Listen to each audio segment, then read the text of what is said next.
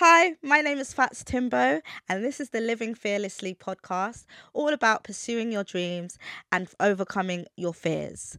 Each week, I'm going to have an amazing guest where we talk about how they overcome their fears, the fears they are yet to face, and the tools that help them do so.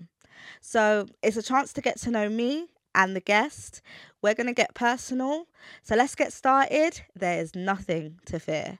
Hi guys, welcome to the Living Fearlessly podcast with me, Fats Timbo, and it's inspired by my book, Main Character Energy, 10 Commandments to Living Life Fearlessly. And I have a very special guest today. He is an MMA fighter who fights in the UFC, and his name is Nathaniel Wood. Woo! How are you? I'm good, thank you. Thank you for the good introduction. I try my best, you know. It's not easy giving introductions because I always ask beforehand, like, how do you want me to introduce you? Because I don't want to get it wrong, and I want to give you the best introduction ever. So we're going to start off with the quick fire questions. By the way, if you see my stain, don't mind it. I know I have a stain. Thank you. Okay. How do you feel about quick fire? You fast on your feet? Usually if it's about MMA, yes, but today you might catch me off guard. Okay. So, We're going to delve deeper. Like, we're going to talk about MMA. We're going to talk about your personal life. We're going to talk about everything and anything, maybe.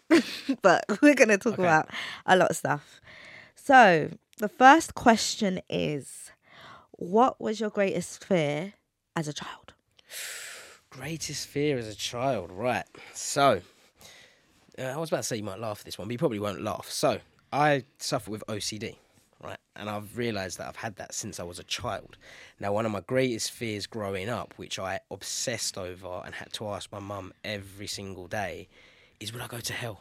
Will I go to hell? Will I go to hell for this? Will I go to hell for that? Literally anything, you name it, I would ask my mum, would I go to hell? So... How young were you? Honestly, it breaks my heart to think about it, but I'm probably 6, 7.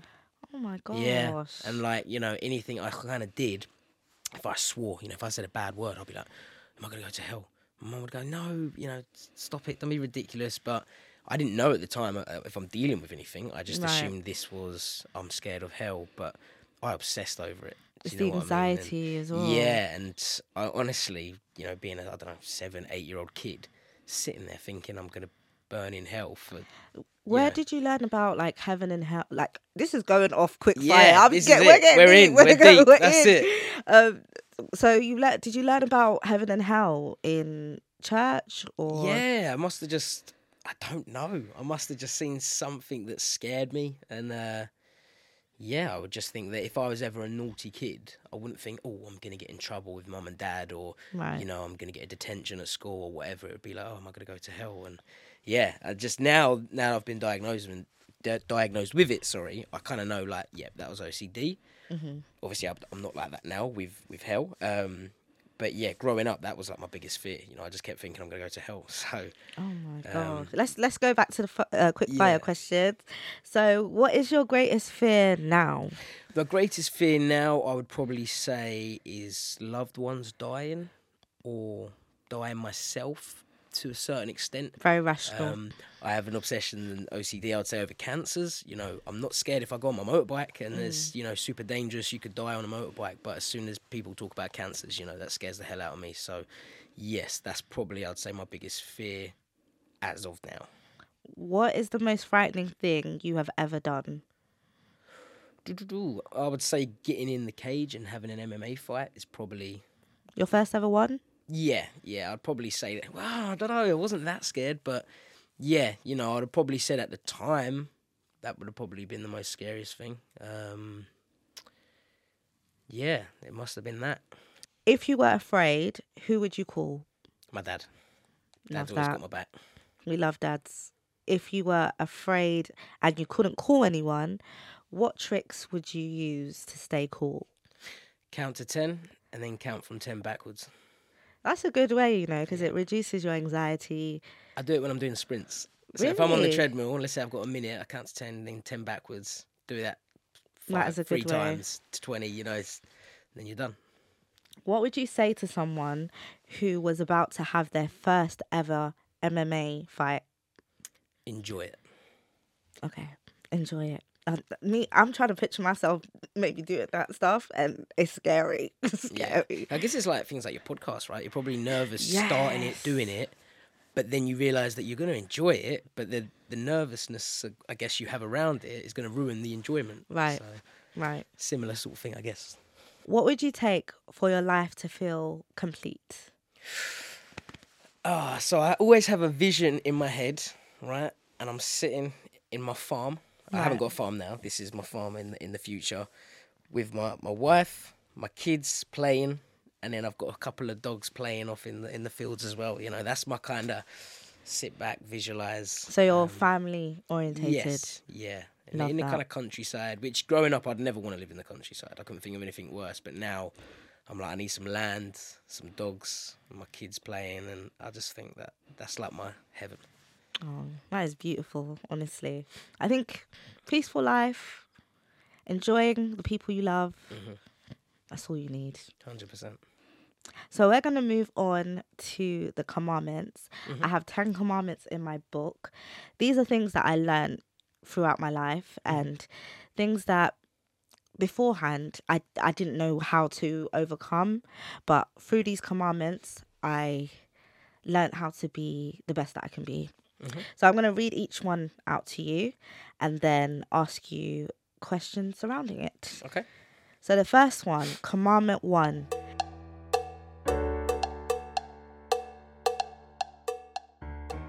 Be unexpected. Don't change yourself to fit the world's expectation. Change the world to make it expect you. So my question is, when have you defied people's expectations? In my career, I would say. So when I first started mixed martial arts, and I remember this today, and I saw him not long ago. My boss at the time, when I was on a building site, told me, you know, be realistic. Like, you know, this MMA thing, you got to kind of, you know, forget about it, focus on your building work, get better, earn better money. Right. So when I officially, I guess, made it, you know, got to the UFC, started making a proper bit of money out of it, that was my, like, Yeah. you didn't expect that. Do you know what I mean? And he tries to text me to this day asking for tickets and stuff. So I'm like, see you later. Yeah, see ya. See ya. Oh, I know what you mean, because people, oh my God, especially at the beginning, especially when I wanted to start modelling, they were like, you modelling? There's not people like you modelling. Like, Be the first though, right?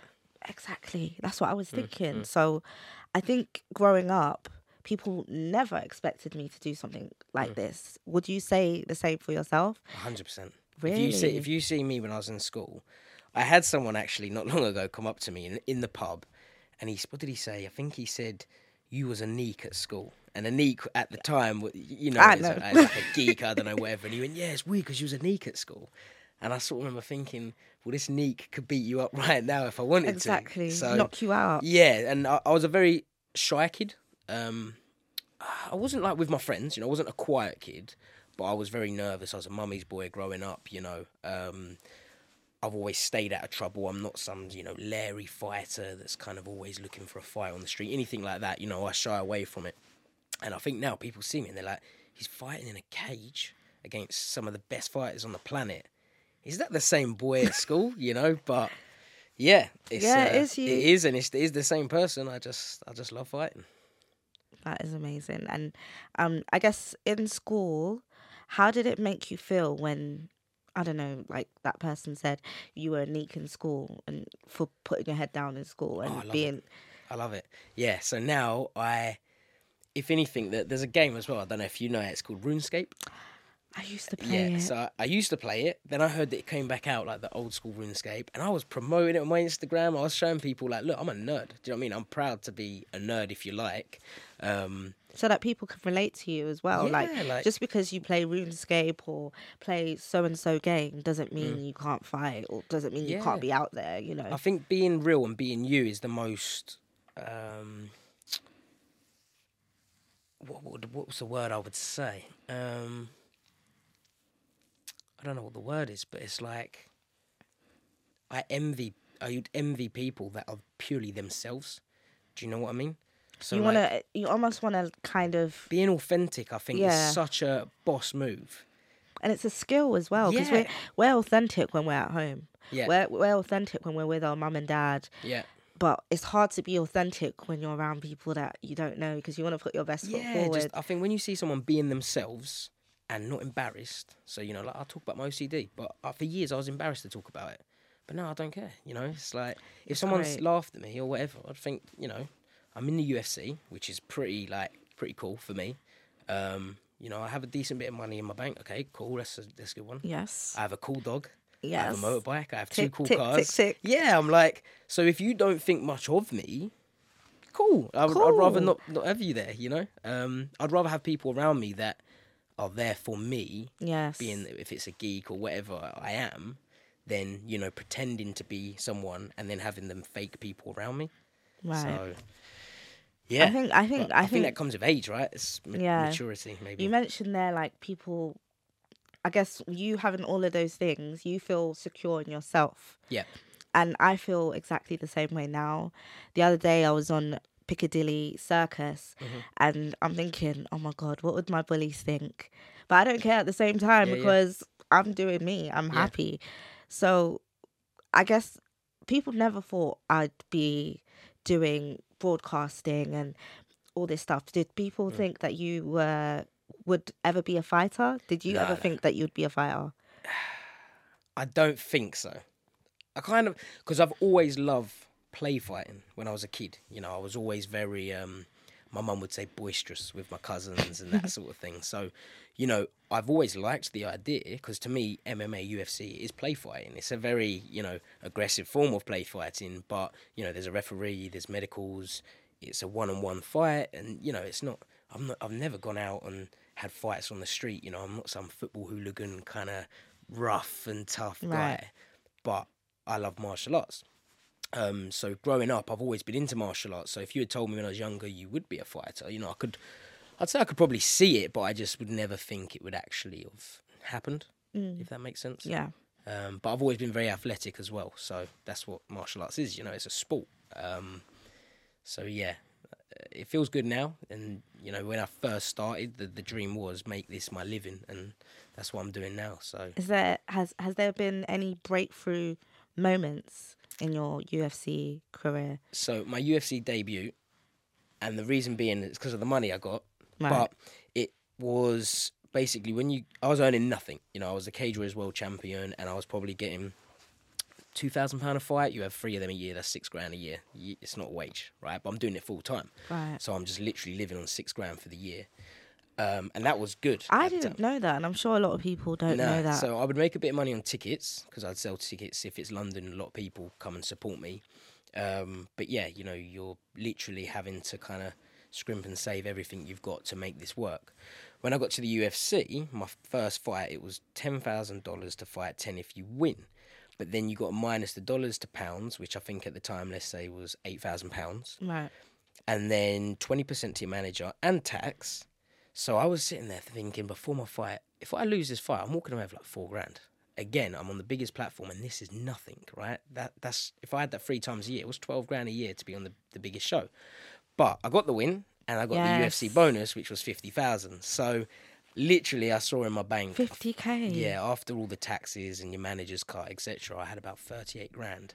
And before that, I've never had more than 200 quid in my bank. So I remember looking at it, going, we've made it. We're going shopping. Yeah, that was my kind of, all right, this is it now. I've kind of got to the big leagues, and you know, that was only the starting pace. So obviously every fight it goes up, and you know, I'm on a new contract now. But yeah, that was that moment where I was like, yeah, it was all worth it.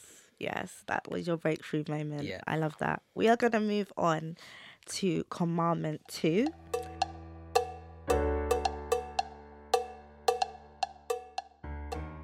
Let love be your superpower. Take care of those who care about you, and they will help you fly. Who are the people that made you fearless? My parents, definitely. You know, I'm very fortunate to have great parents in my life, and yeah, now that I'm older and I kind of see how other friends have relationships with their parents, I realise that I'm blessed. You know, I'm so Yes. blessed to have my mum and dad. And yeah, you know, as soon as I told my mum and dad, you know, I want to be an MMA fighter, they supported me every step of the way. They've never once kind of gone, you know, maybe it's time to go and get a job. You know, they've always told me, chase your dreams, be happy. And, Yes. you know, they've always had my back. So, you know, how can I be in fear when I've got my parents there? I love that. I completely relate because my parents have always been there for me. Obviously, I've mentioned a lot of the time that they are both average height Hmm. and they randomly had a child with dwarfism. They didn't know how to combat that Hmm. whatsoever. And I think through their love and guidance and always supporting me, it helped me fly. And I feel like without them, I don't know if No, yeah. I don't know if I'll be able to do it. So, who else supported you in your MMA journey? I'm guessing coaches, fighters, giving you advice. Yeah, so a guy I met, but this was probably 6 years into my career, was Brad Pickett. And he was UFC fighter at the time, and he's now my coach, and he's been my coach since I met, and he's been a godsend. You know, he's like kind of like a father figure, but obviously I do have my dad still, but Yeah, you know, he's like another dad, if you like, and he's kind of always taught me not just about stuff during training, but outside of training, you know, when you're doing your weight cuts, you know, just talking to the UFC, talking to people, how to deal with sponsors, you know, things like that. So he's been great in supporting me, you know, outside of the cage as well. And I'm lucky enough to have a couple of friends that have supported me. And, you know, I have got the friends that are like, yeah, go get a job, mate, you're never going to make it.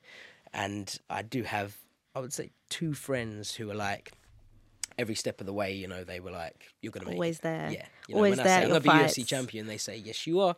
Yes. So I'm very fortunate because a lot of people don't have deep down. You know, when your friends like they're thinking this guy's Have crazy. you ever had to like drop friends Yeah, because of yeah, yeah, jealousy? yeah, 100%. I've never kind of actually gone up to a friend and said, "I no longer want to be your friend," because I can just sense this kind of jealousy. But I have taken step backs. Distance. Yeah, Yeah. yeah, and it's sad because you know, if I said to you, if I had a party, I could probably have 200 people turn up.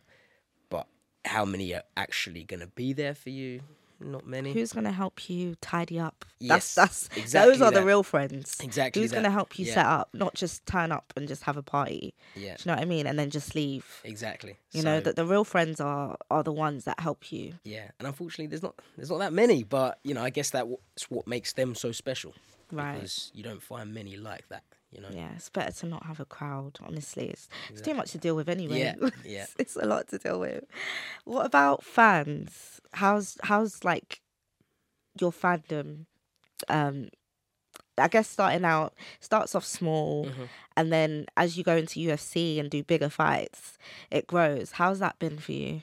So it's been nice. You know, I've only ever had, touch wood, good experiences. You know, I've never had any kind of real sort of haters, if you like. And, you know, no one's ever said anything bad to me on the streets. Everyone's always been pretty supportive. You know, the best ones is like, you know, I'm going on a jog and someone says, "Oh, hey, go on, champ. Good luck on your next fight." Or, you know, just them sort of ones. I love it. You do get the kind of drunk ones sometimes, which can be a bit of a handful because, you know, I'm dead sober. Maybe I've just come from a fight and, you know, I've got some drunk guy spitting all over me, telling me he loves me. And it's like, mate, I appreciate the That's the support, last thing you want right but now. yeah, get off me, you know. But yeah, no, I think MMA fans are the best in the world. You know, they really do. Well, the ones that I've got are really supportive. You know, when I've had losses, you get the messages, you know, chin up, come on, you know, get back on the horse and get back in it. But then I guess, you know, would they do the same for other fighters? I don't know. But, you know, But if they're I like to think they're my fan. yeah, they're You know? your fan because they're So supporting you. They're showing yeah, you love. yeah. So yeah, I'm very thankful for the sort of fan base that I do have.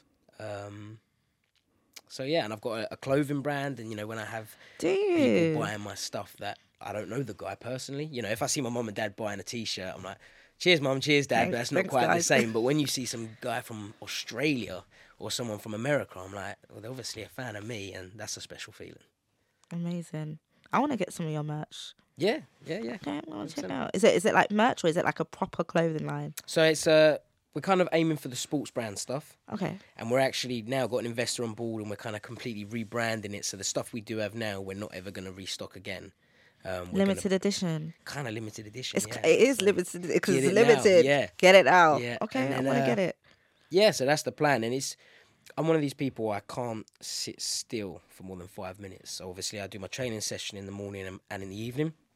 In the day, I'm like itching to do something. So me and one of my friends started this clothing brand a few years ago, and it was just kind of for a project, if you like, you know, to keep busy in between training sessions.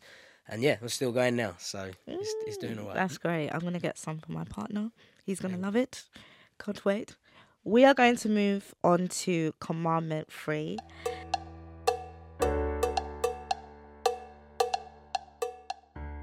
So talking of haters, as we were talking about, as we were mentioning earlier, rise above. Every great thing was at one point new and different. Those who fear their own difference will want to point out yours. So if you want to be great, you're going to have to need to rise above. So how do you deal with critics? I would say I take on board everything they say, if that makes Everything? sense. What if it's... Depends on the... What if it's like not even helpful? It's just... Well, if someone was to say, you know, hey... Rude. You're ugly, I'd just put my thumb up and say, cheers, mate. You know, crack on, whatever.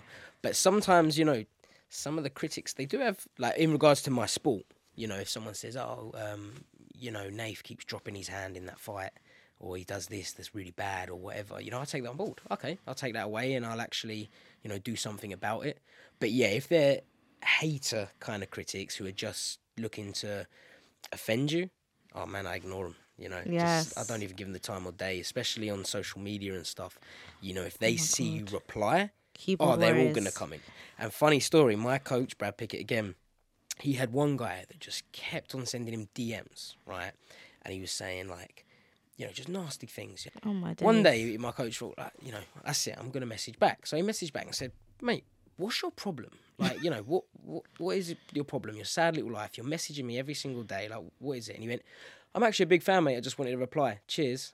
And he ended up having like a full-on conversation, basically telling this guy, like, what's wrong with you? Do you know what I mean? You've been messaging me constantly. Oh, my God. And you're actually a fan.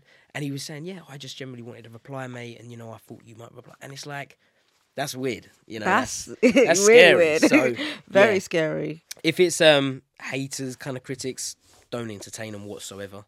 Don't give them the time of day. But if it's in regards to my sport and it's actually stuff that I can take on board, yeah, I'll take it, you know. It's good to know the difference as well. Because those critiques or criticism, I should say, those criticisms regarding your sport can help you in the long run. Yes. And if you're better. Yeah, great. If it makes you better. Why not? And it's some people find it really hard to get feedback because they take it personal straight away. They could be a bit arrogant with it. I know. Like, oh no, I know what I'm doing. But how are you supposed to learn? How are you supposed to get better? If someone messaged you now, a friend or whoever, and they had some great advice on how you could make your podcast better, let's say, you could take that on board. Exactly. Say, okay, thanks for that. I appreciate it. If you don't, that's, I guess, fine. But if you get offended by it, then... I know. It's not mature, is it? I think it's very mature of you to differentiate the difference between criticism and just hate. Yes, 100%. Like, yeah, people are just... And that story, bloody hell, that's hilarious. It's creepy, right? Creepy and hilarious. Because how? I've had one message me horrible stuff. Do you know what I mean? Like, about really what? Bad stuff. Just like when I've had fights and stuff, just saying, like, you're going to get your face smashed in, or he's going to put you in a hospital. Things like this, right? And then he's messaged me again. I've never replied to him once. And then he sent me another one probably about a year ago now, saying, mate, I'm really sorry for everything I used to say to you, blah, blah, blah, blah, blah. And then I'm like, I'm just still not going to reply to you. Do you know what I mean? Exactly. Because you've shown me the type of person you are. And imagine if I was someone that really affected. You know, people like sometimes are suicidal over this stuff, and I know. Like, obviously, I'm not. I just ignored him, but now the guy wants me to reply with a nice message, like, don't worry about it, mate. You know, it's cool. It didn't affect my mental health. And then let him in my DMs, and then he can start abusing me or whatnot. You know, so yeah, I just ignore them. Good. It's the best way to deal with it. Do you find that? Let me let you finish, because It's Coca-Cola in a mug. It looks like I've got loads of coffee. it but really does. yeah. It's cool. And when you have hot drinks in there, it's not hot at all on the Oh outside. right, okay. I just But find then boiling on the inside, is it's it? boiling in Yeah. there, and it makes it longer as well. Like Yeah. it makes it last longer. Do you find that negative criticism provides motivation or inspiration for your training? Yes. So it definitely helps me get back into the gym and work on things. You know, especially having my dad as a coach. He's always been he will point out more on the negatives. You know, he's Right. always kind of said, I'm not here to just blow smoke up your ass because you're not going to get better. I'm going to tell you what you're doing wrong, and then we'll go from there. But then he does know when to give me that little, you're doing really well. You know, because sometimes you do need that. If someone just keeps, putting you down, that can have that kind of detrimental effect where you just maybe give up. You know, some people might give up, but I use that as a way of getting back in the gym, getting better. And I think every day we should just better ourselves. You know, I'm always trying to do that, whether it's in the gym, whether it's starting a clothing brand or, training my dog. You know, if every day we try and get better, in 10 years' Yes. time, it's going to... What would you advise someone that finds it hard to take on criticism, especially maybe an athlete? They find it hard to just know the difference or not take it Is it personal. bad if I say drop the ego? Like, It's not bad because you're telling them straight. Just take it on. I guess if a random stranger just walked up to me and said, you need to hold your hands up in your next fight, you're dropping your hands too much, I might be a bit like, whoa, take them back because this is just some random guy. But if a friend, like my friends, never blow smoke up my ass, they tell me how it is, and I love that, because that's what your family and friends should do. Right. They should tell you what you need to do to get better. They should tell you the negative. If I was coming across really arrogant, my dad will tell me. My mum will tell me, my dad will tell me. He'll probably give me a slap round the ear as well, because that's what your family are there for. Yeah. The people that just kind of let him do what he wants, they don't care about you. Exactly. So, yeah, drop the ego and take it as a good thing, I think.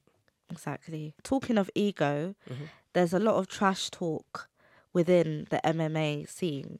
Do you get involved in that, or is it an act? Sometimes. Give me the tea. I've never got involved with it. Have you not? Except for my last opponent, we're having constant back and forth right now. So a lot of people, if you see me and he's back and forth, you'll think, yeah, Nath loves it. But I've never done it until then, if that makes sense. And that was because we've got a genuine kind of bit of beef now. Whereas before, I'm not going to fake it. So I've never been that kind of pantomime, yeah, let's pretend that we hate each other. And I'm no good at it, it's just cringy. You get found out pretty quick if you're faking it. I'm not Conor McGregor who can just, fire everything off his tongue straight away. I don't know how he has the energy. Yeah, I can't do that. I can't put on this act. So what you see is what you get. And if I'm having trash talk with someone, it's kind of a genuine, all right, let's go. But then that's the great thing about the sport. In the end, we have to fight. So you kind of got to put your money where your mouth is. Yes, I hear that, because that trash talking sometimes sometimes I'm like, I can take this personal, because it's a lot.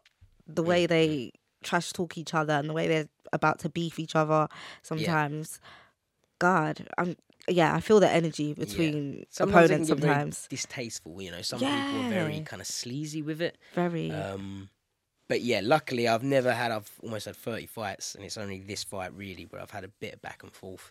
And compared to other guys, this is nothing. This is not really anything special. But yeah, I just like fighting and, shake hands before and after if you want.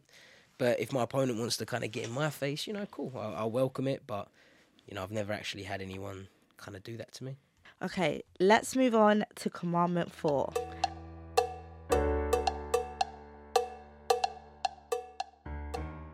Trust the journey.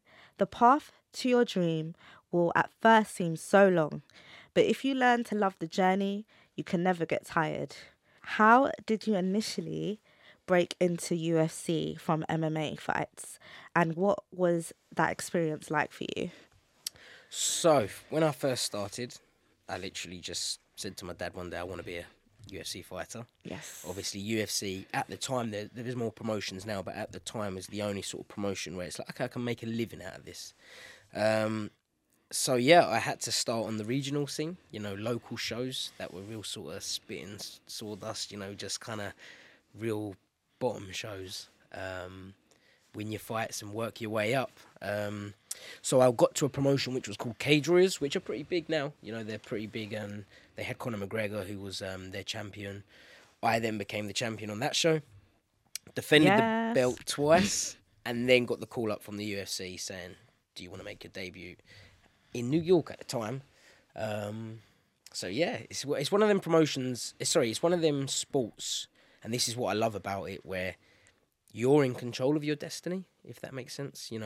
I guess if I compare it to like soccer or football, I guess you've got 11 players on a team. You could have a really good day, but your team let you down, and then maybe the scout that's there doesn't get to see you perform, or maybe vice versa. Maybe you're not that good and your team does really well, so you win, but you're not as good as you think you are. And with this sport, it literally is me versus another guy. Whoever wins, wins. You can't fake it. You know, in boxing, it's exactly the same thing, but boxing can be a little bit more corrupt, maybe, in the sense where it's like, you've got guys that are really, really good fighting, guys that aren't that good, that, maybe they've padded their record and stuff, where MMA and UFC is just, if you beat this guy, eventually you're going to get to where you want to be. But you got to beat that guy, and then the one after, and then you might have lost the fight, so you go back down a couple of steps, and, you just know it's all in your control. So, yeah, regional scene, I think I had 20 fights around that, then got signed by the UFC. So it's been a long journey, but, I've enjoyed every... How long ago was that, from your first ever fight till now? So it's been now... Let me do the maths. My first fight, I think, was when I was 17, and I'm almost 30, so 13 years. Yeah, that was my first ever semi-pro fight, or maybe just turned 18. So yeah, 12, 13 years. What a journey! And I'd like to think I've got a long way left. I'm still... Can you remember competing as a teenager? Yeah, and if I'm honest, this was my thing about earlier, where I said enjoy the moment, because back then I might be kind of, I was always confident that I was going to make it, but you're stressing about money. What if I don't make it? What if this? And kind of ruin some of it, because now that I know I've got to the UFC and I've been able to afford my place, etc., I wish I enjoyed it a bit more, because, I would go back there 100%. If you said, right, you can just reverse the clock and go back to when you was 16, in a spit and sawdust gyms and trying to make it work, I'd definitely do it. But at the time, all you're thinking about is I want to get older and make this and make that, and not actually enjoying the moment and the present as much. So I think when you're younger, you're so clouded by what's going to happen in the future. You're not enjoying what's around you. And then everyone just wants to get younger again. They want to go back to their teens. And so, yeah, it's scary. It scares the hell out of me, because I think, from the time frame when I started, it's been 14 years and it's gone like that. In another 14 years, I'm going to be almost 45 years old. And then I'm like, oh, God, I'm going to be 60 years. So it's scary how quick it goes. But I think it's good that I realise that now, because I think a lot of people realise it when it's too late. So, true. I think if you're ever wanting to chase your dream or start a new career or start a podcast, do it now. I think now is the best time, because all we have is the present. Yeah. I talk about it in my book about enjoying the moment, because we don't have the future yet. No. It's not here yet. And we can't do anything about the past, because it's gone. So I always try to hold on to the best moments. Yeah. And what has been the best moment for you in your career? So my best moment was actually one of the UFC weigh-ins, and this was in London. Now the reason is because after every fight, everyone cheers. If you win, everyone cheers. They don't even know necessarily who they're cheering. They're just cheering. At the UFC weigh-ins, it's where me and my opponent come face to face the day before the fight, and we have a face-off. And it was in London, my hometown, and the crowd were going crazy for me, which was an unreal feeling, because it was like, we're not even fighting, and this lot are here for me. Do you know what I mean? So then that, for me, was the best moment, 100%, because it was like, this is real. I can hear the kind of the roar that the crowd had. Whereas when you're in your fight and you've just finished and the adrenaline rush is going, you don't really notice it. But then Right. at the weigh-ins, I was like, You were know, absorbing I the got gassed moment. up. You were Yeah, I was like, gassed. let's go. And I see everyone with the flags, and that was a pretty special moment for me. And then I did win that fight as well. So. Yes, I think that gave you the confidence Oh yeah, as well. It wasn't just me in that cage. I had the whole arena as far as I was concerned. That's so good. I think people's support and energy can really lift up your own energy. Yeah, 100%. As we spoke about before, like your parents, your family, your supporters, they're the ones that push you to be the best that you can be. I think that's such an important thing to remember, to cherish the ones that really push you, not believe what they say. Yeah. That a lot of people tend to just throw away those advice and their family support away, but cherish it, man. I put a tweet out the other day and I said it was something like, if your friend tells you their dreams or explains to you their dream, never tell them to be realistic. Ask them, how are you going to get there? Exactly. And make it actually achievable. Because, and help them to get there. I can't remember the saying, but it's like, if a dream's wrote down on paper, it becomes a plan, and if you execute the plan, it becomes realistic or whatever. But why not? That's if why my I friends, write if my friends say to me, I want to, I don't know, be a millionaire, so go on in. Yeah. Why not? Why not? I'm the same. I think a lot of people just, it's not good to put people down or say be realistic. Even if you might doubt them, you might think it. But it's only because they don't want you to overtake them. True. Do you know what I mean? Yeah. So it's like, I've got a few friends that have mortgages.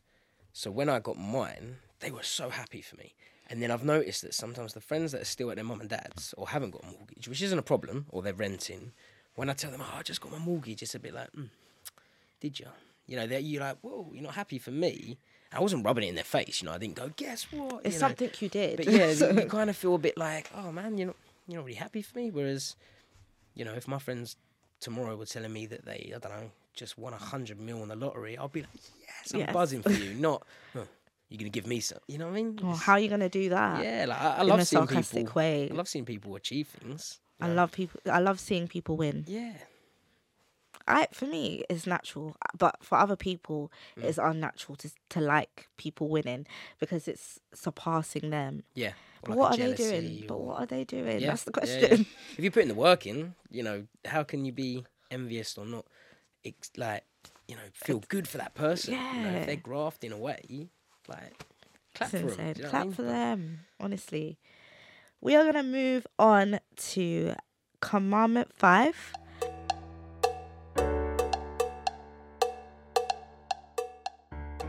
Only doubt itself. The words "I can't" only become true if you don't. When and why have you doubted yourself? And what did you do to overcome those doubts? That's a good question. Maybe especially leading up to a fight. So, when I fight, it's a very kind of mixed emotions. You get the doubt sink in, and then you kind of get rid of it, and then it comes back in, and it's up, and it's like a roller coaster. But how do you get rid of them? I don't think I get rid of it. I think I just crack on, and then when I've had a fight, let's say, and I'm doubting it, and I'm thinking, I'm going to lose, that little thought that says you're going to lose, and then you're kind of battling with the one that says you're going to win. It's like, well, I don't have a choice now. I'm in too deep. And then when I come out and I win, I know that thought that said, that doubt, it's not real. It's your anxiety, it's your whatever. So I just know now that you just kind of got to ignore it. I And just completely agree. Do it anyway. So do it anyway. Yeah, if you're in doubt, let's say podcast, let's say you're thinking, I'm going to start a podcast and is it going to work? I'm not sure. Is it going to be successful? I'm not sure. Just do it anyway. Exactly. And if it's not, then it's not, and you'll deal with it when it comes. So, for me, what does it mean for it to work? When people say, is it going to work? You have to make it work. But I guess as well, it's what do you deem successful, right? Right. So, to me, if I won £1 million tomorrow, that would be absolutely life-changing money. But if the richest man in the world won £1 million, it would be nothing to him. Yes. So everyone has their different kind of, 1 million followers on TikTok for me would be like, oh my gosh, you've got 3 million. So if all of a sudden you woke up tomorrow and you've got 1 million, you'd be like, why have I just lost 2 million followers? Yeah. Do you see what I'm saying? It's true. So yeah, I kind of went off on that. Sorry. No, it was a good tangent. It was a very good I one. think you kind of got to think about what it is to you. Right. You know what I mean? And I think going back to doubting yourself, a lot of people listen to that voice and they think it's real. And I've had to literally learn and teach myself that voice that doubts all of me, she needs to go somewhere else. Yeah, yeah. Because I've had to practice positive self-talk, and I feel like you do the same when you're telling yourself you can. Because who else is going to? No one else is going to tell you obviously your friends and family, but your inner dialogue. No one hears what you actually say to yourself. So speaking to that and saying, no, actually, I'm going to do it. I'm going to win. I'm going to be the best. I'm going to be successful. It's so important. Some people literally don't know how to do that. They just listen to that negative just voice. Ignore it. Just ignore and it. as well, losing's always an option. So, of course, you might have doubts saying I'm going to lose my fight, but you could lose. But then you're still alive. You're going to come home. You still got your family. You still got your friends. You know, it's not life or death situation. So just ignore doubt. And I think it's normal. I think now, if I have a fight and I'm not nervous, I'll be like, what's going on? What's going on? Yeah, because them nerves is what keeps you firing. You know, it's what gets you sharp in the cage. So, you know, I think it's important to have doubt. I think it keeps you on edge. So important. Have you ever had doubts within a fight? And how did you overcome that? Yes, I've had it where, okay, you're down to, there's 3 rounds in MMA. I've had it where it's like, okay, you're down 2 rounds. You're down 2 rounds. You need to win this fight. You need to win this fight. And, you know, I lost the fight because I got too hasty and I kind of let that doubt mess me up. But I lost the first 2 rounds. So you didn't have a choice. That doubt was there saying, okay, if you don't do something, you're going to lose this fight. So it was, if anything, trying to help me. I lost the fight and, you know. But you haven't lost many. You've won most of the time. You move on. Do you know what I mean? Like, someone said to me, how do you deal with it now? And before, I'd be crying my eyes out. Whereas now, I'm like, well, I'm still alive. I still got my health. There's kids out there dying with illnesses that, you know, and wishing they could give life another shot. Why would I be so... Do you know what I mean? Just get on with it. You can win at the next one. And I'm sure you think that now. I'm going to win at the next one. Yeah, you can't win them all, right? Exactly. Have you ever had injuries that have made you doubt yourself?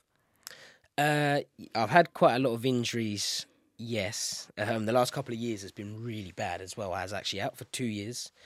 Then came back, and then for my last fight, 4 weeks out, I split my knee open, like completely, had 14 stitches in it. How did you do that? So imagine like this table here. There was like a wooden edge going around the mats. Now the mats are supposed to be on top of it.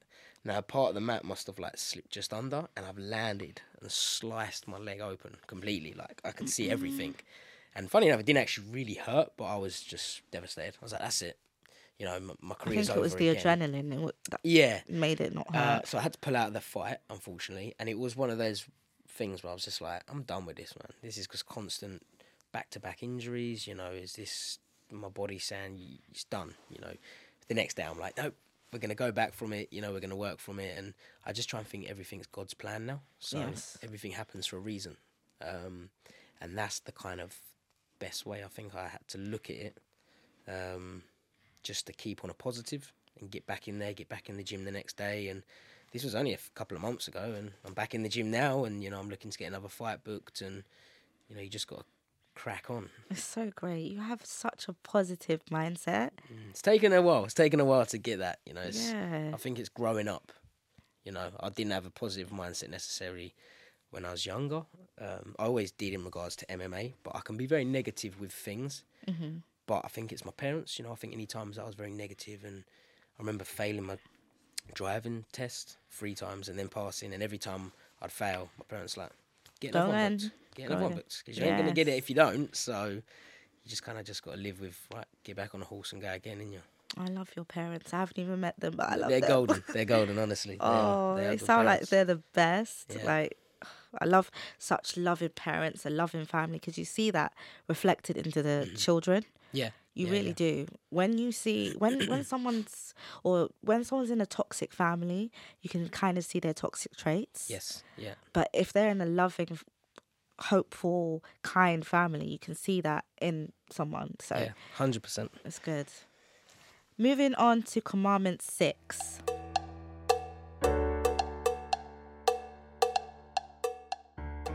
Discover new perspectives.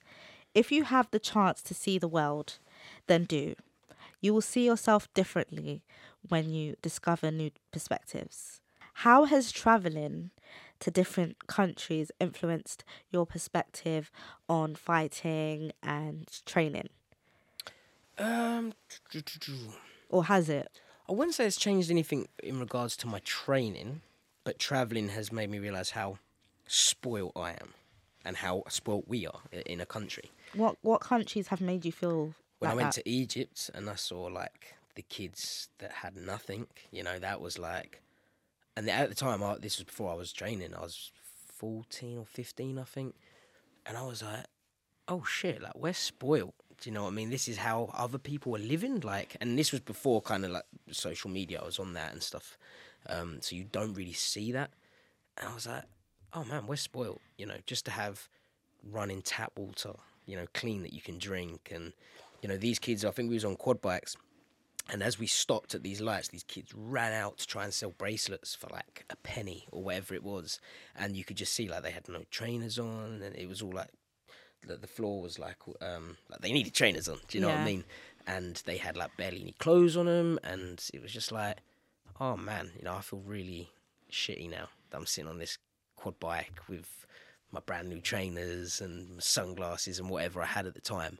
It puts everything into perspective, to be Yeah, honest with you, because yeah. you're like, wow, thank God I Yeah. was born in the UK. Yeah.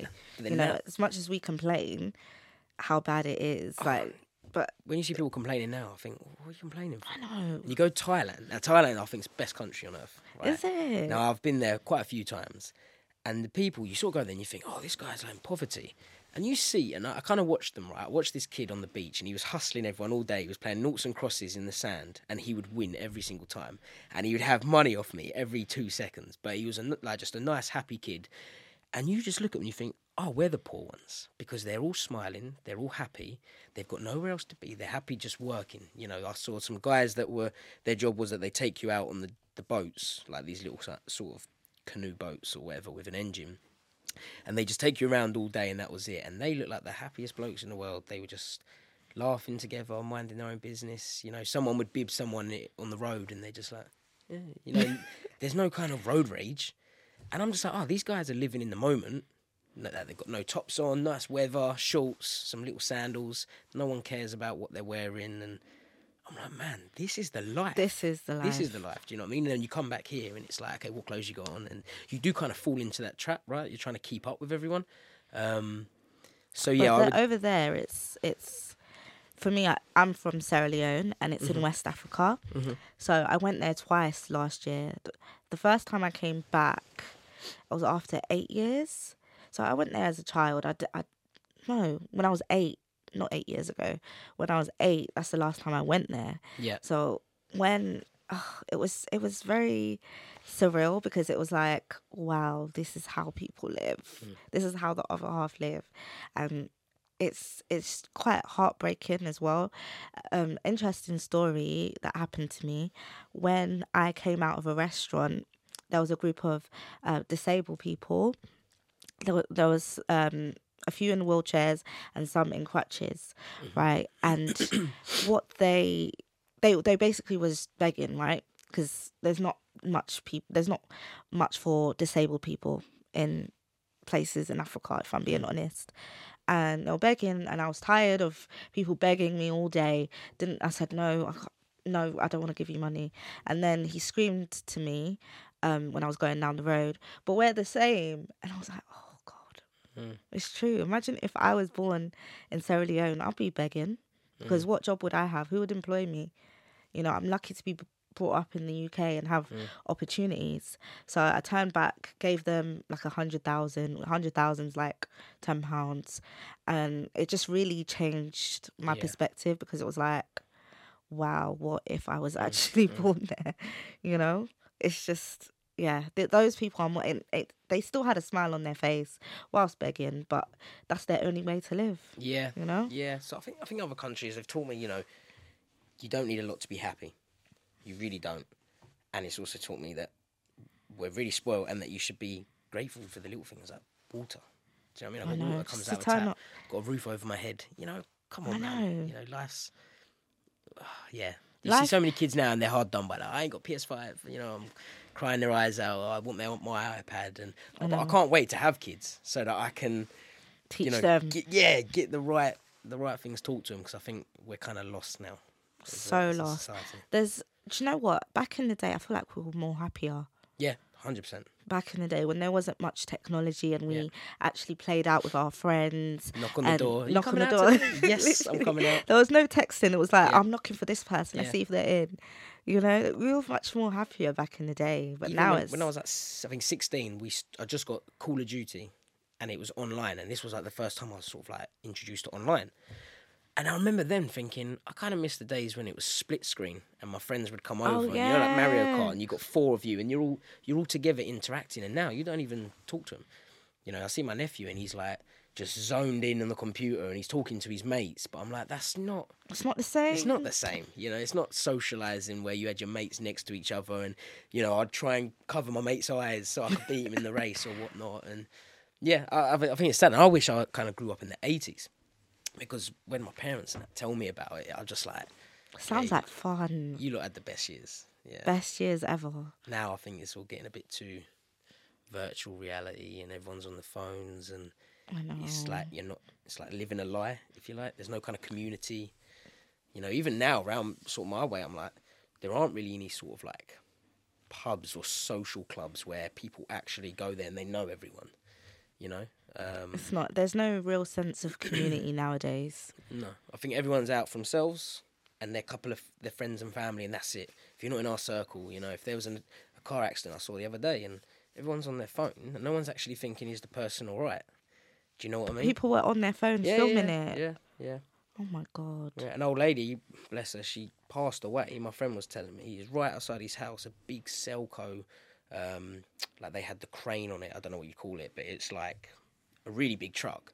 He's run over an old lady, not realised, right? He's crushed her legs, not realised, drove off, and apparently he's genuine. He's been caught, and they've said, look, it was a mistake. I don't know how she's got caught in it, but my friend was first on the scene, and her legs were crushed, but she was with it. She went to hospital and died. But when he was there, they called the other neighbour who was her next of kin, wasn't a family member, but lived with her or something. And he's filming it and going, this is a claim. And it's like, bro, put your phone away and let's get her sorted. And she died. So, don't know what he's going to do with that video and claim, but yeah, he was more interested in that than actually helping her in the situation. So, sad, isn't it? It's very sad. Wow. God. So yeah. Bad. Oh, yeah, that's the world we live in. It's just insane. And I think back in the day, everyone would be there together. Yeah. As human beings, let's all support each other. Whereas now it's like, you don't live on my road, I've got nothing to do with you, or you're not from this country, or whatever. People are just so against. Everyone's in circles. Do you know what I mean? If you're not from that person's area, okay, you got an issue. If you're not from the same country, they got issues. Street parties. Let's have street parties. I miss them. Yeah, barbecues together, or I don't know. It's just so.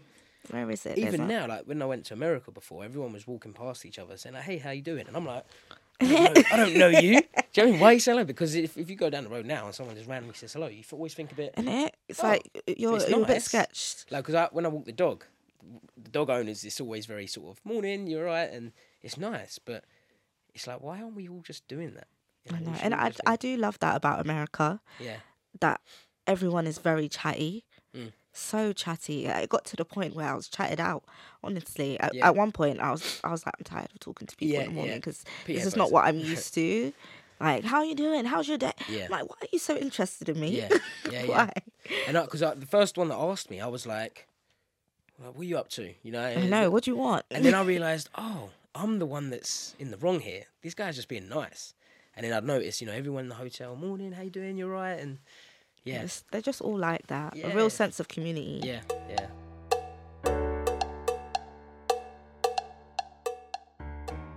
So we are going to move on to commandment 7. Stop. When your dreams come true, it can happen so fast that you hardly notice. Stop and take a look around because it's happening right now. So that's the quote. I do love that quote because it's like, stop, I'm looking. When did you first realise you were making moves in the world of MMA? So I'll go back to that bonus moment. And Oh, yes. but I can literally describe it, right? I'm in my hotel room. I've had my fight and I've got bad concussion. So after the fight, I was okay. 2 hours later, I was bad. They rushed me to hospital. Was it through them, like Yeah. the So in the opponent fight, I punching got you? punched quite bad, and I won the fight, but I was rocked in the fight. So a couple hours later, I've got really bad concussion. So anyway, I've gone back to the hotel at this point. I think it's like 12 o'clock at night, and you don't know who's got the bonus until late in the night because they wait for all the fights to go, and then they decide who has the bonus. And I'm in bed, and I'm naked, but I've got my t-shirt on. I've been sick loads of times. My face is all smashed. My eye had completely shut up. Like, I got beaten up quite a bit. Oh my gosh. I'm not good at being sick, so where I was really sick, that kind of made my eye swell up even more. Half of my head was killing me, and I was in a bad way. So anyway, my dad's up. He's just sort of on the little sofa thing that was in our room, watching the highlights of the UFC. And at this point, obviously, I've kind of forgotten about the whole bonus thing and didn't really think about it. And I'm there in bed, just like, painful. And it's come up and said, Nathaniel Wood, $50,000 bonus performance of the night winner. And I remember just being like, yes. And then I was like, my head. Ow. But like, I was cheering and then also in agony. But it was that for me was that stop. Like, I can see myself on the screen. It's got my little face and 3 other fighters that got bonuses as well. And I was like, that's me. And it's got $50,000 wrote next to me. And that's a moment where, even though it was really painful at the time, that's a stop. Like, Yes. Feel this moment. And so seeing me on that screen, it was just the kind of... Did you celebrate that moment, or did you just get back into the grind? So right that second, I was like trying to celebrate my dad. My dad was like, yes. And I'm like, oh, Dad, my head. But, it was like... It was bittersweet. You had to recover as well. How can you get back into the grind? Yeah, it was hard. But the next morning, obviously, we was flying back. I had my face was all smashed up, and the concussion had kind of faded, like the pain of it, the headache, and that was like a, breathe it all in, mate, breathe it all in. But as soon as I got home, it was like, right, when's the next fight? Get another one, and that's the thing. We never really actually stop and look around. Enjoy the moment, celebrate, have a drink or two, and just really enjoy the moment, celebrate your achievements. I don't think we do that anymore. We just post it on Instagram and move on, you know. And you want the next best thing, right? Yeah. I don't know. It's just so on to the next, basically. And sometimes I feel like back in the day, like going back to back in the day, if something like that happened, you're celebrating it you're talking about it for weeks. Yeah. You're talking about it for so long. Because with Instagram and TikTok, it's always on to the next thing. Yep. We're looking at so many posts a day, feeding in so much information, you just forget what your achievements are, So that's why I like to look back at my pictures and remember who I used. See how far I've come, and I think everyone should do that, honestly, because then I'm like, wow, that Fatima would have never thought she'd be here today at all. So would your younger self ever think you would be here? Yes. Yeah. Yes. I was never in doubt. You manifested it. Yeah. I was always like, I'm going to make it. I'm going to get here. And even now, I'm like, I've got so much more that I want to do and achieve. But I just think it's important that you enjoy the process as well. Do you know what I mean? Because I'm like, okay, when I started, I'm like, I want to make millions of pounds in fighting. I haven't done that yet. So it's like, oh, you could be like, you're not happy. No, I am very happy where I am now. And now I realise that, I'd do anything to go back to when I was 18. I'm like, no, enjoy this moment. Yes. And the £1 million and stuff will come. And then when that comes, there's something else is going to come. So just enjoy every step of the way, right? So, exactly. Enjoy it every step of the way, because you can't just forget it. You can't just forget about the moments that you have achieved, So what advice would you offer someone if they're just starting out in the sport and looking to follow your footsteps? It would be that just enjoy the moment. So if you're trying to make ends meet in MMA, which you will be, because it's a sport where you kind of need to go full time and there's no money in it to go full time, so you kind of got to make that sacrifice. Enjoy it, because I did enjoy it, but I wish I enjoyed it more and stress less. Yes. But then again, that stress kind of keeps you in the gym. So, just enjoy it and just take every day and let it kind of just play out. Yeah. My mum always used to say to me, everything play out. I'll have a fight cancelled or whatever, and the day before, and I'm like to my mum, no, the world's ending. And my mum's like, no, everything will play out. And it does. It really everything does. kind of falls into place, and I think you just got to enjoy the moment and just know that everything will work out if you put the work in. Yes. Because obviously I think some people think, if I'm just lazy and just manifest it and that's all I've got to do. But no, you have got to work for it. But enjoy it. Enjoy that grind. Enjoy the grind. God doesn't help those that don't help themselves. So, yes. And I think all the successful people that I've read about always say that was the best time, the grind.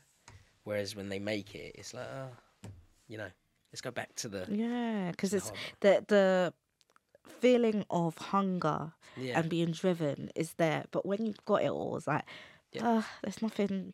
I've done everything now. I always think, imagine being born rich, like as in son of a billionaire. You would never have any appreciation for anything, and you would never actually enjoy anything. If you've been brought up in Ferraris and Lamborghinis, when you get a Ferrari or Lamborghini, it's like... I always think that as well, because I'm glad to work for what I do, because I feel more proud of what I get and how I've achieved things.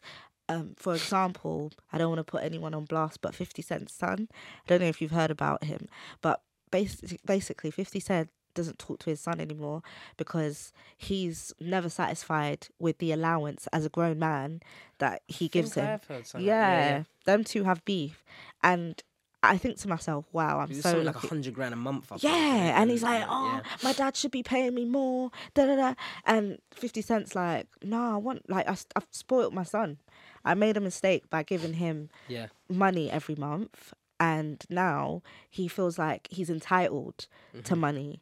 So going back to achieving it through hard work, you feel more gratitude towards yourself, and you feel like you can work more.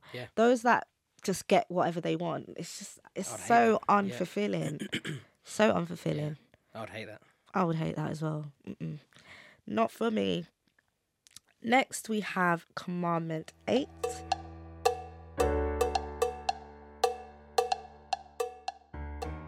Which is love you. Learn to love yourself and then someone else. Have you ever experienced love? Question is, do you love yourself? Would you say you do? I'm probably bad at that. I probably am. I've always... It's like, that's a prime example the other day. I treated myself to something and I felt really guilty about it. But I would never feel guilty if I buy someone else something. Right. Because I just don't know. I always feel like... I don't deserve it, but I do. But I don't. Do you know what I mean? It's so weird. It, I hate to. If someone says to me, "Oh, Nate, you're a really good fighter," I'm like, "Oh, I'm all right." I don't like compliments.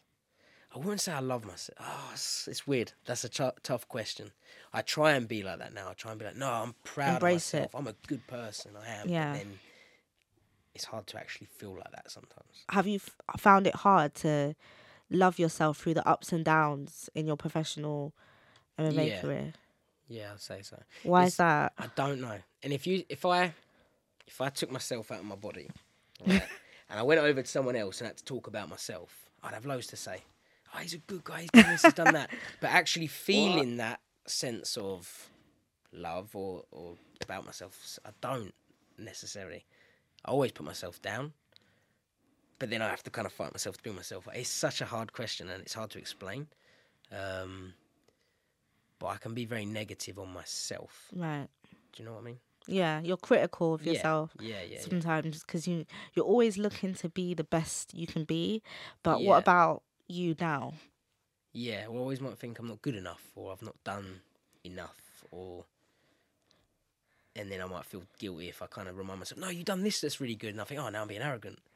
It's hard. It's such a hard question. Yeah. No, But you can't. I don't think for me there's real arrogance where you're like, I'm better than everyone else. But if you can say to yourself, I'm the shiz, let me not swear, but yeah, the shizness, like, I don't think that's arrogance. I think that's loving yourself, being proud of yourself. I think I'm proud of stuff when it comes to like my sport. But then it's hard to feel proud sometimes, if that makes sense. So if you said to me, are you proud of what you've done? Yeah, I'm proud. I've achieved a lot of stuff. But do I feel that sense of pride kind of thing? I'm like, no, sometimes I have to try and say to myself, come on, Nath, pick yourself up. I think you should. You should be like, you should love yourself. Kind of comes and goes, right? Sometimes I sort of love myself, and then sometimes I put myself down. Then you're in a bit of a dump, and you got to pick yourself up. And I think that's just that mental health side of things, It's a tricky one. So, it is. But I'm better at anyone else. I'm great for people sometimes, I can really big people up. And you're the hype man. Yeah. For everyone. Yeah. Everyone needs a hype man, and you got to be your own hype man. Yeah. You do. So, what? My next question is: what is the difference between confidence, arrogance, and self-respect to you? So confidence, everyone should have it. Yes. And I think it's how do I word that? So the difference between confidence and arrogance. And what was the other one you said? Self-respect. Self-respect. So arrogance, I think, can come when you may be comparing yourself. You're almost putting other people down. Yes. To build just your confidence. So it's like, I'm confident, but I'm better than you at that. That's why I'm confident. Whereas confidence should just be about you. It should come from within. Against yourself. Yeah. So let's say I do my 5K on a treadmill. And let's say my record's 19 minutes and I get 18 minutes the week later.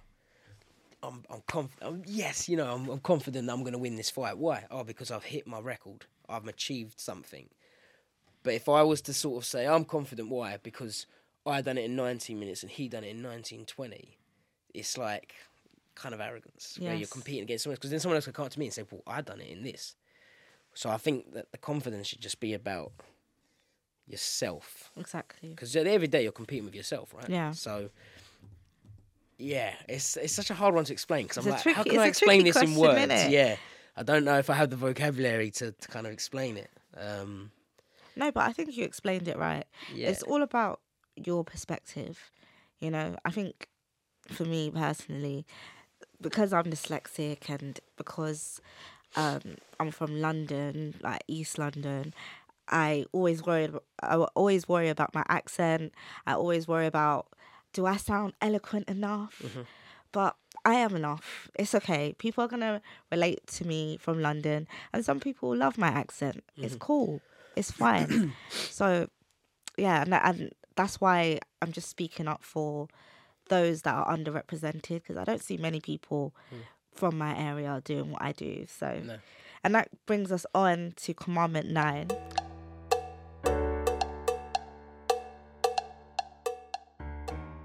Be heard. It is hard to thrive in a world that doesn't seem to respect people or listen to your perspective. It is even harder to make it a change. But just because it's hard doesn't mean it's not necessary. And just because they don't listen doesn't mean you won't be heard. Have you been fearless enough to speak up to make any sort of changes in your life? If I'm honest, with today's day, I'm usually like, I'm just going to stay quiet. Because I feel like the world's a bit lost, When it comes to, like, social media, I go on there and I'm like, we've got no hope. Do you know what I mean? I go on Twitter and I'm like, what has the world come to? And I go to write. I put a tweet out, I'm about to say my point. And then I'm like, I'm just going to delete it. Because it's like, I feel like... Your voice is not heard. Or you feel like it won't make a difference. Won't make a difference, yeah. So, yeah. But what if you do? You never know.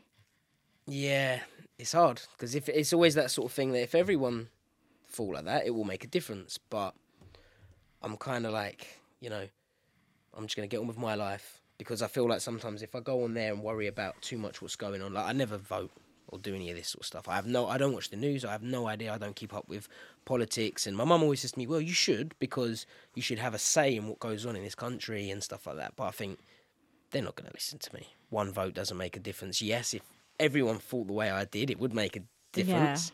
Yeah. But I think I put too much emotion into it, and I'll get too upset and offended, and I kind of just let it go, you know. I hear that completely. I'd rather just not get involved and go and live my little life on me. Has there been any changes that you thought, not changes, has there been any issues or things that have happened that you would want to speak up about within the MMA world? There are certain things so even I've had one. So right, everyone like slates the UFC, says we don't get paid enough, right? And I'm like, I think I get paid like quite a good amount. So I came out and said, like, guys, I'm just gonna like, you know, speak on the UFC's behalf. Like, I think we get great money. I think if you compare us to footballers should not be getting paid what they're getting paid. You know, people were saying about Jake Paul getting paid like £10 million for a fight. You know, UFC fights. Who would need £10 million for a fight? It's ridiculous. You know, I don't think none of us need that money. So I just said, look, I think I get paid great. And I think, if anything, you know, the emergency services should get paid more. And, you know, that's how I would have it. If I was the UFC, whatever, I'd be like, right, we're going to give some money to emergency services, right? And the amount of messages that I got saying, oh, he's only doing that for the UFC to give him more money. And, you know, oh, he's just trying to do that for clout. And I'm like, well, I can't win. You know what I mean? So I deleted it in the end, because I was like, I'm now getting kind of like, it's like a witch hunt against me, because I'm trying to say something positive. Like, guys, I get to do what I love for a living, and I get paid a decent amount for it, a lot more than when I was on a building site. I'm happy. I think if you explained it like with a following up tweet like that, so that people can understand where you're coming from, because I think people probably just looked at the tweet and was like, oh, why is he like just questioning it? Someone said to me, oh, you're going to have brain damage and you haven't got insurance. And I'm like, yeah, okay, I haven't got insurance, but I mean, like, my dad was in a fire brigade. Like, that's more dangerous to me than MMA. Of course, there's injuries, and yes, touch wood, there are dangers involved in the sport, like in anything.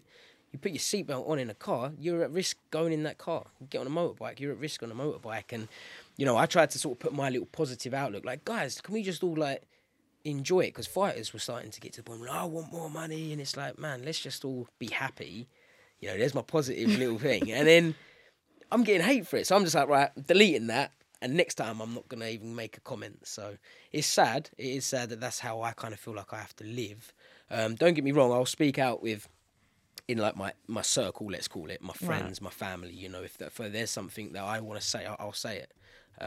Because I know that it will make a change and it will make a difference. And if I have to kind of, you know, give one of my friends a bit of a kick up the arse and say, look, mate, what you're doing is not right, or then I will. But when it comes to like things that are going on in the world, I'm like, leave I'm it. gonna stay out of it. Yeah, I hear it. Sad, isn't it?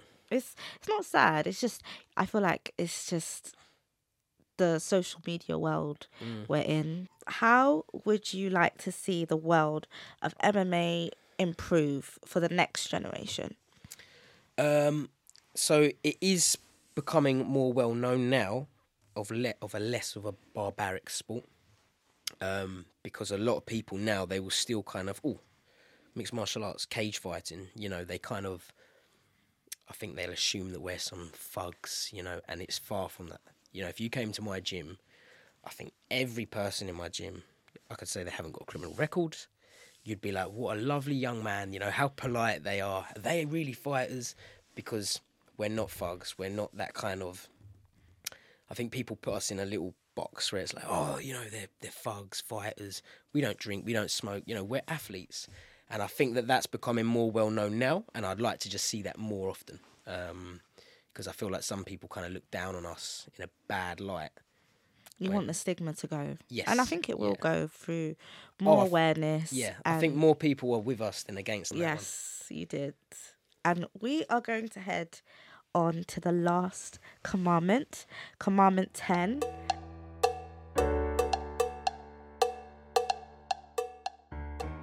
Look back and then forwards, because both learning and dreaming are time well spent. what are your long-term goals in the UFC? What's next for you? So my long-term goals and dreams is obviously to be a UFC champion of the world. You know, that number one spot, the best on the planet. That is the kind of the end goal. That is the dream, of course. I'm not there yet. I've got a few more fights to have. So, you know, my next step right now is to reach that top 10. If I can get top 10 in the world, and then a couple more fights, UFC champ. Yes. So, yeah, every day is just a step closer to the dream. So just keep training and keep enjoying it, you know, keep being happy. And at the moment, I love my job. I love MMA. I love everything about it. So the aim is to just keep that at the moment, keep that passion, keep that fire going, because obviously there's no point in being the champion of the world if I no longer enjoy the sport. So, yeah, just keep living the dream. It's Keep plan. living the dream. Oh my God. Thank you so much for being a part of my podcast. I really appreciate it. And this is my first time ever interviewing an MMA fighter / UFC fighter. And I feel great. I feel great, and I hope you feel great. And this is like almost like a therapy session. Yeah, no, I've enjoyed it. So thanks for having me. It's been. Where can people find you? So I'm on all social medias as The Prospect MMA. That's my fight nickname. Yes. So yeah, I'm on all of them: TikTok, Twitter, Instagram. Make sure you follow him. Yeah, no, please do. And follow his journey, because it's a very interesting one. But yeah, thank you so much. No, thank you. This is the end of the podcast. I hope you guys enjoyed. Make sure you check out my book, 10 Commandments to Living Life Fearlessly. And see you on the next one. I never know how to end it. Yeah. I just see you on the next one. I need to have a signature thing, but mine was always just a little. Yes. Because it's just every fight does it, you know. It's that. No, but if I imagine me doing it, I look hilarious. Yeah. Who am I punching? Punching people's knees at this point. Thanks for listening today. It's been fun. Remember to look out for my book, Main Character Energy, 10 Commandments to Living Life Fearlessly. It will be available at all good bookstores. Now.